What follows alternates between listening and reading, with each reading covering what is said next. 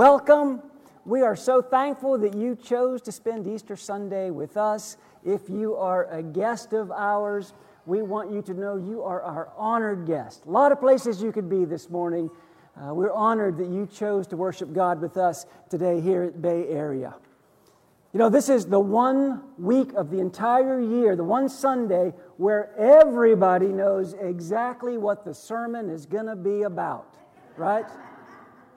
Wherever you go to church this morning, you got a pretty good chance of guessing what the sermon is going to be about on Easter Sunday. I'm part of a group of preachers that get together every now and then on Zoom, and some of those preachers were sort of stressed out about their Easter message. They were saying, I'm really struggling with what I'm going to say on Easter. And I was thinking, are you kidding me? It's the resurrection. It's our story. I mean, this is our wheelhouse. If you're not sure how you're going to tell the resurrection story, you got a problem. This is why we do what we do. This is why we believe what we believe. See, I've titled my lesson this morning, Why We Believe, because the resurrection explains why it is we believe. The resurrection answers maybe the greatest question ever asked. Who is Jesus? It was the resurrection that caused those followers in the first century to believe. It wasn't necessarily the teaching. In fact, ultimately, it wasn't the miracles.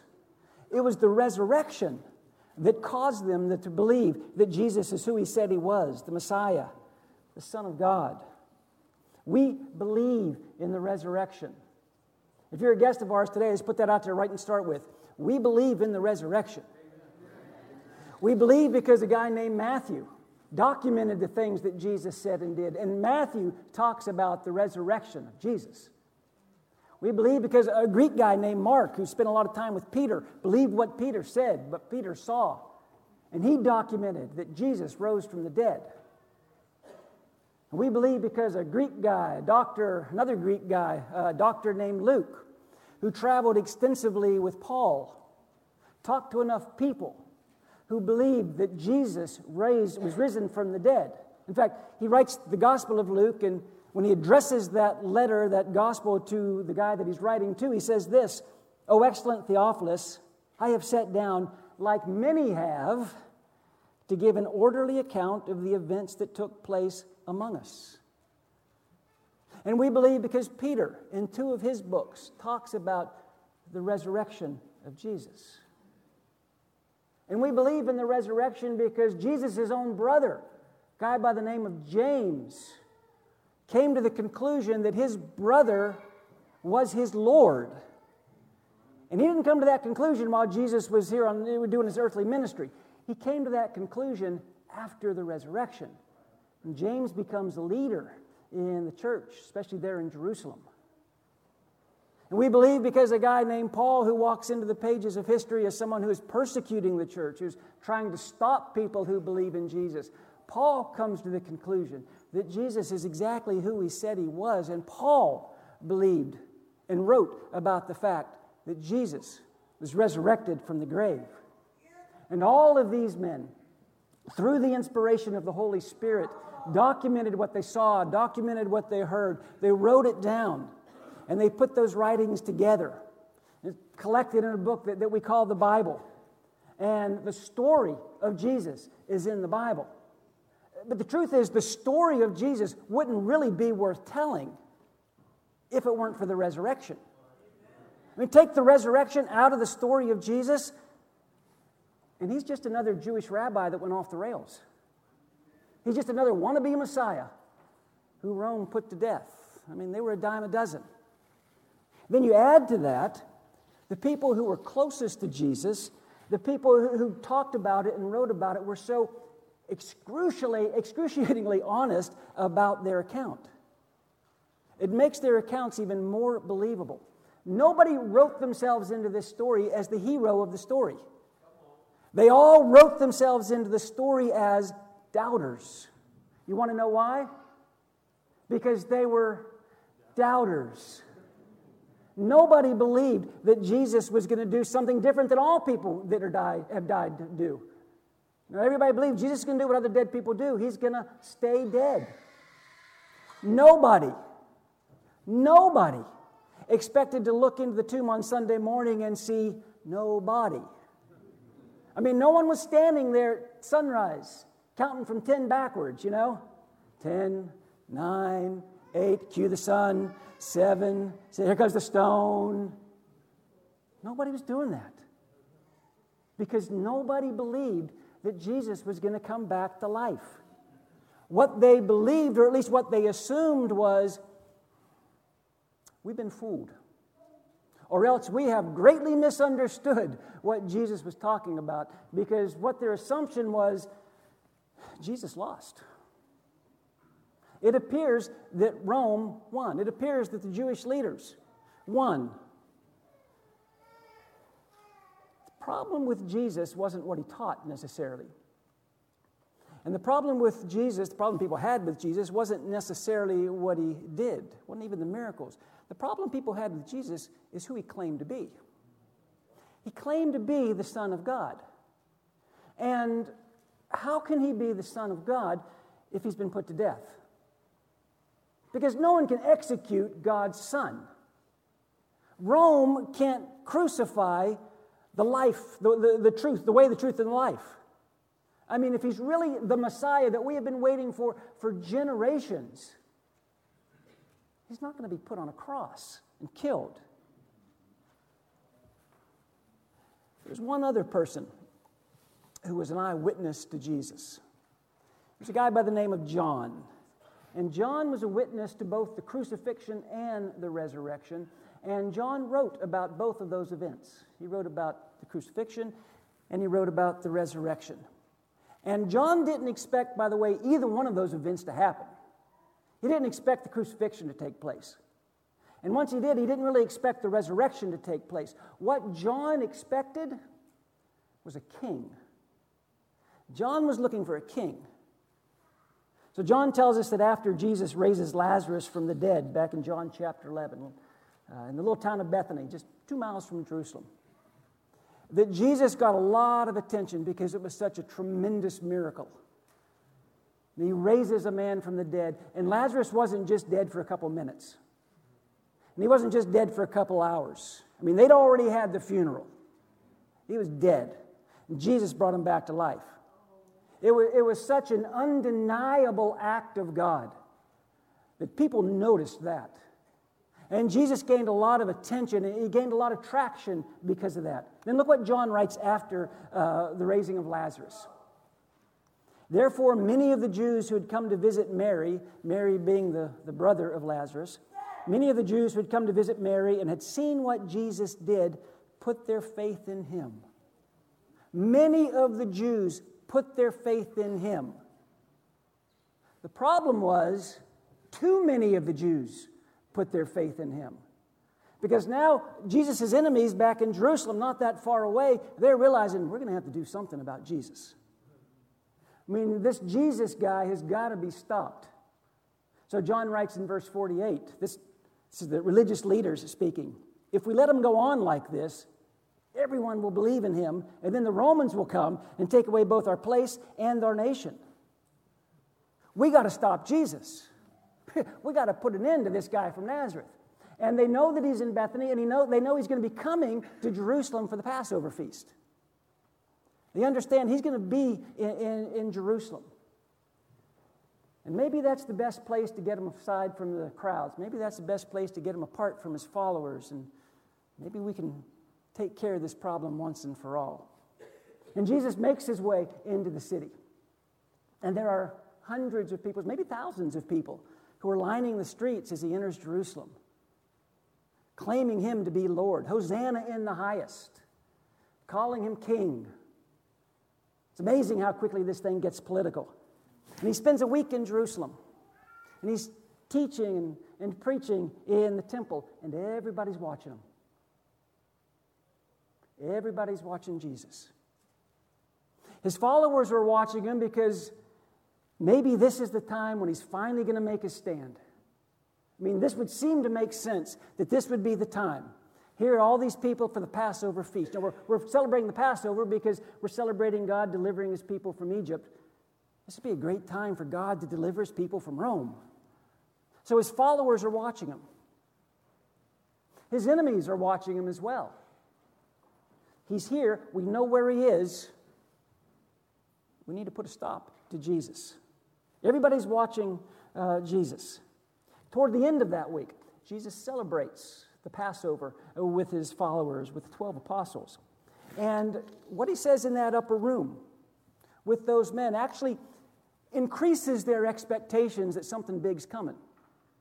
They can tell this is a different night. There's a lot of tension in the room. And Jesus is talking about some things they don't quite understand, but something is about to happen. And Jesus says, I'm introducing a brand new covenant to them. And the terms and the conditions of this covenant are pretty simple. Here it is. It's a new command. A new command I give you. Love one another. As I have loved you, so you must love one another. By this all men will know that you're my disciples, if you love one another. And this wasn't love as you want to be loved kind of command. This wasn't even, do unto others as you would have them do unto you. This is a whole other thing. Jesus is saying, gentlemen, I want you to love the world the way I love you. And the next day, Jesus was going to give an example of that love, a demonstration that we're still talking about 2,000 years later. But they leave that upper room, and we know this story very well. They leave the room, they go to the garden, and Jesus is separated from His followers. He goes deep into the garden to pray. And we know that Judas has already left to betray Jesus. And Judas and a mob shows up, and Jesus is arrested. He's taken to the high priest, and he ends up finally before a guy named Pilate, a Roman official. And Pilate doesn't exactly know what to do with him. Pilate doesn't really want to do anything with him. He questions Jesus, and he comes to the conclusion, I don't see why this guy was arrested, let alone wanting to be sentenced to death. But Pilate's a politician, and he wants to keep the crowd happy. So he decides, I'll just punish this man. I'll have him flogged. I'll have him beaten. And he does, and Jesus is brought back before the crowd, and he's bloody, and he's bowed. And Pilate thinks, well, surely this is enough. It's not enough. The crowd is demanding, crucify this guy. And in fact, they tell Pilate, he claims he's the Messiah. In fact, Pilate, he claims he's the king. And Pilate, if you're a friend of Caesar, like we are, you can't let this man live. And then John, who's there for this, wrote in chapter 19, verse 16, finally Pilate handed him over to them to be crucified. So the soldiers took charge of Jesus. Carrying his own cross, he went out to the place of the skull, which in Aramaic is called Golgotha. Now, John was a young man when he witnessed all of this. Understand, he is a much older man when he's writing this down. And John writes in verse 18, here they crucified him. And with him 2 others, one on each side and Jesus in the middle. Here they crucified him. No details given, because no details are necessary. Everyone who read that sentence would have known exactly what happened that day on Calvary. And then John, who was there for the crucifixion, records some of the words that Jesus spoke from the cross. He asked John to take care of his mother. He lets him know that he's thirsty. Then finally, John said, Jesus spoke these words. It's finished. And he hung his head and he died. And then John does this really unusual thing. In the narrative, as John's telling this story, he makes a statement that seems really out of place. In fact, we read over it and it's easy to skip over it because it doesn't seem like it's very significant. And it doesn't seem like it's really all that important. But what John says, what in this sentence that seems out of place, is so significant and is so important. And again, he's an older man who's recounting these events, and he pauses in the middle of his narrative, and he says something that I believe was intended for us just as much as it was for them. Here's what he writes. Verse 35. The man, he's talking about himself again. The man who saw it. In other words, I saw it. I didn't just hear it.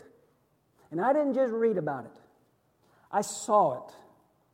The man who saw it has given testimony, and his testimony is true.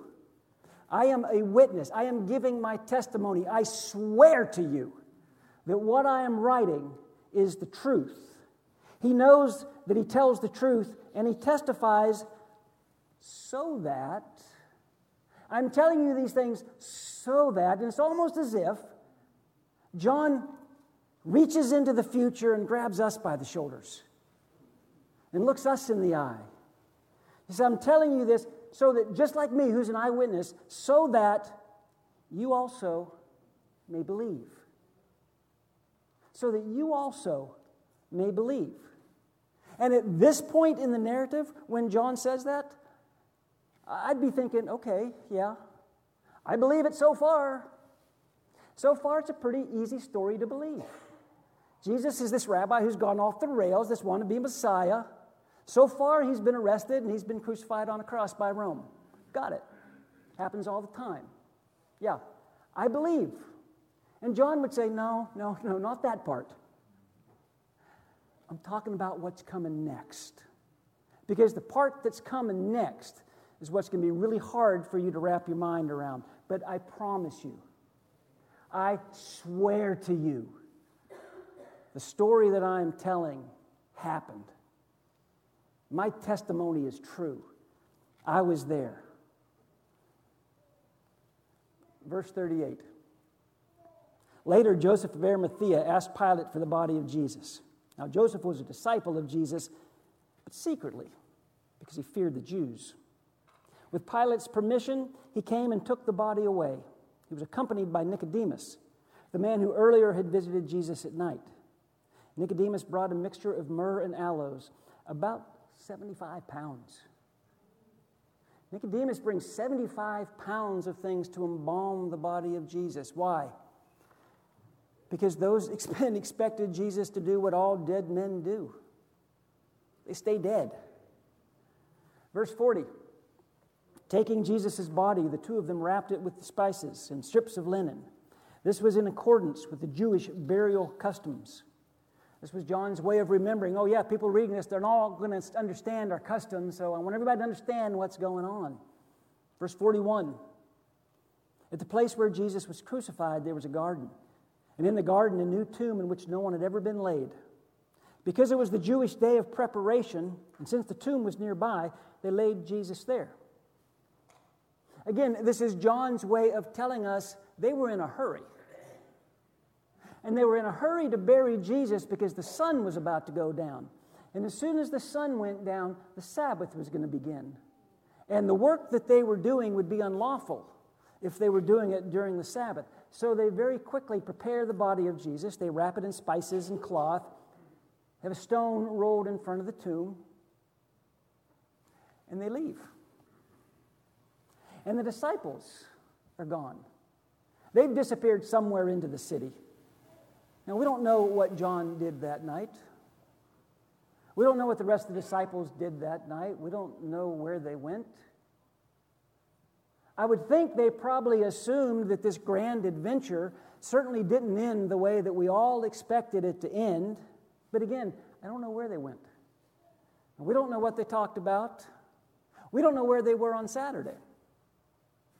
But John tells us that early Sunday morning, he and Peter were still in town. And early Sunday morning, Mary Magdalene, who was a longtime follower of Jesus, who was a woman that Jesus delivered from demonic possession, Mary Magdalene came to the door and she's excited. In fact, Mary is in a panic. She is sobbing. And they can't really understand what she's trying to tell them. And finally, she gets it out. She says to Peter and John, they've taken the Lord out of the tomb. And we don't know where they've put him. We went to the tomb to make sure that the body was properly prepared for burial, and the stone was rolled aside. And Mary assumed, just like everyone assumed, not a miracle, not a resurrection, Her assumption was somebody stole the body of Jesus. Again, nobody writes themselves into this story as heroes. None of them believed that Jesus was going to come back from the dead. Someone has taken away the Lord, and we don't know where they, whoever they might be, we don't know where they put him. And then John writes this. So Peter and the other disciple, again, he's talking about himself, started for the tomb. Both were running, but the other disciple outran Peter. He reached the tomb first. Kind of an interesting detail. John wanted us to know that he's faster than Peter. Then he says in verse 5, he, again, John, I bent over and looked in at the strips of linen lying there, but did not go in. John wants us to know that he's faster than Peter, but he's honest enough to know, I'm not as bold as Peter. I didn't go into the tomb. I wonder why he didn't. Maybe because it was a tomb. It was dark. Maybe something's going on. So John doesn't enter the tomb. Verse 6, then Simon Peter, who was behind him, arrived and went into the tomb. Peter doesn't hesitate. Why doesn't Peter hesitate? Well, he's Peter, right? He never hesitates. He's quick to speak, he's quick to act, and he's quick to walk right into this tomb. And John says, here's what we saw inside the tomb. And what we saw inside the tomb was not what we expected to see inside the tomb. Because when someone steals a body, they take everything with it. He saw the strips of linen lying there, as well as the burial cloth that had been around Jesus' head. The cloth had been folded up by itself, separate from the linen. This wasn't a mess. This wasn't a rush job. Thieves would not have taken the time to fold everything back up and put it neatly aside. And John finally musters the courage to step inside as well. Finally, the other disciple, that's me, that's John. Finally, the other disciple who had reached the tomb first also went inside. And then John tells us what changed his life. John tells us what would reframe the rest of his life. John tells us the formula that you read about all through the rest of the New Testament, the formula that John wants to leave his readers with, because it takes every one of us to the very core of our Christian faith. John says, speaking of himself, he saw, and he puts two and two together. He saw, and he believed. And John realizes Jesus wins. In that moment, I think John realized everything Jesus taught is true. Everything Jesus did, he did for the purpose of a much grander plan than I ever could have imagined. And then he writes parenthetically, they still do not understand from Scripture that Jesus had to rise from the dead. Again, John is being so transparent here. He said, I didn't have it all figured out. I didn't start connecting the dots with that Old Testament prophecy. I still had a lot of questions, but I was sure of this. Jesus wins because I saw an empty tomb, and I believed. Now, those followers of Jesus would see Jesus after the resurrection. They would have conversations with Jesus after the resurrection. I want to share one of those conversations in particular with you as we close. Again, when Jesus was crucified, they all thought it was over. Again, Peter and John stay in town. The other disciples, we're not exactly sure where they went, but we do know that it was a dangerous time to be identified as a follower of Jesus. The leader had just been crucified. So they're on edge. They're meeting behind locked doors when they meet. And John gives us a detail of a conversation that Jesus has with a guy by the name of Thomas, one of his apostles. It's in chapter 20. We'll pick it up in verse 24. Now Thomas, called Didymus, the twin, one of the 12, was not with the disciples when Jesus came. So the other disciples told him, "We have seen the Lord." Hey, Thomas, I don't know where you were, but you should have been here. You should have been with us. We have seen Jesus. Jesus is alive. But he, Thomas, said to them, unless I see the nail marks in his hands, and put my finger where the nails were, and put my hand into his side, I will not believe it. Guys, I love you, but your word is not enough.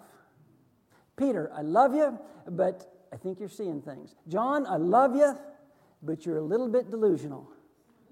Unless I see for myself, I will not believe. A week later, his disciples were in the house again, and Thomas was with them. Though the doors were locked, Jesus came and stood among them and said, "Peace be with you." The doors are locked. Jesus shows up in this locked room. "Peace be with you." Why did he say, "Peace be with you"? Because I'm sure they were scared to death, right? Whoa! I'm sure they needed a little bit of peace. Then he said to Thomas, "Put your finger here. See my hands. Reach out your hand and put it into my side." "Thomas, it's me. Come on. You know me. It's me. I'm here. I am alive." And then Jesus tells him, "Stop doubting and believe."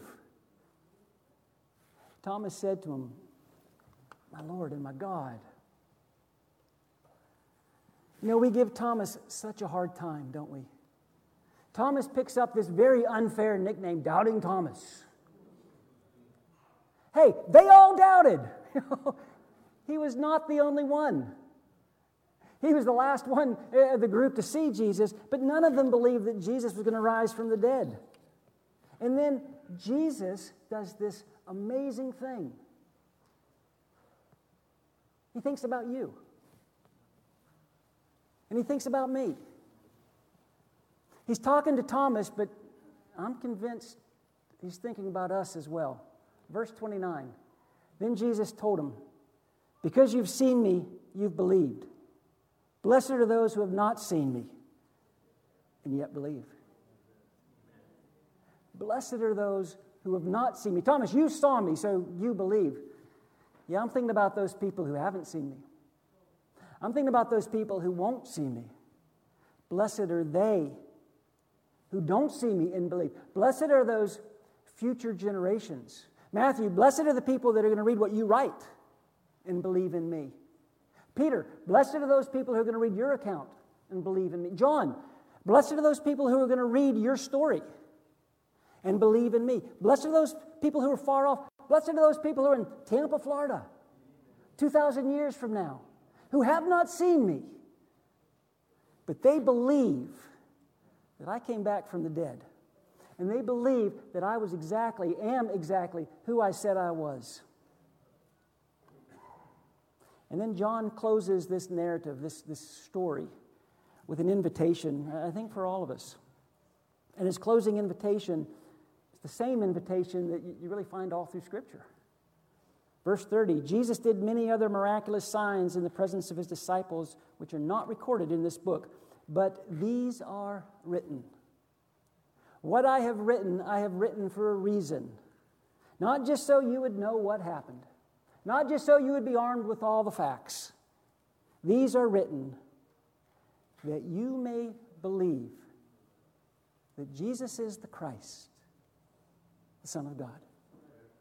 Here's why I wrote my story. Here's why I told you the details.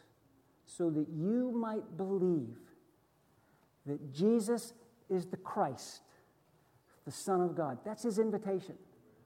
And then he says, and that by believing, you will have life in his name. John desperately wants us to believe his testimony. Guys, I was there. I swear to you, what I am telling you, what I am writing is true. Jesus wins.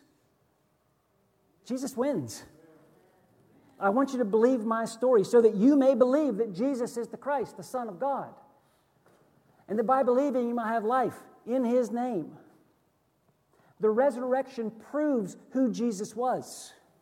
The resurrection proves that what Jesus came to offer, He's offered it to us. We get the gift. Jesus came for us. John wants the resurrection to be as personal to us as it was to Him. So He wrote those things that we might believe that Jesus is the Christ, the Son of God. That by believing in Him, you may have life in His name. That's John's invitation. Believe that Jesus is the Christ, the Son of God. That's our invitation as well this morning, to believe that Jesus is the Christ, the Son of God. The tomb is empty. Jesus wins. Let's go ahead and stand, and we'll sing.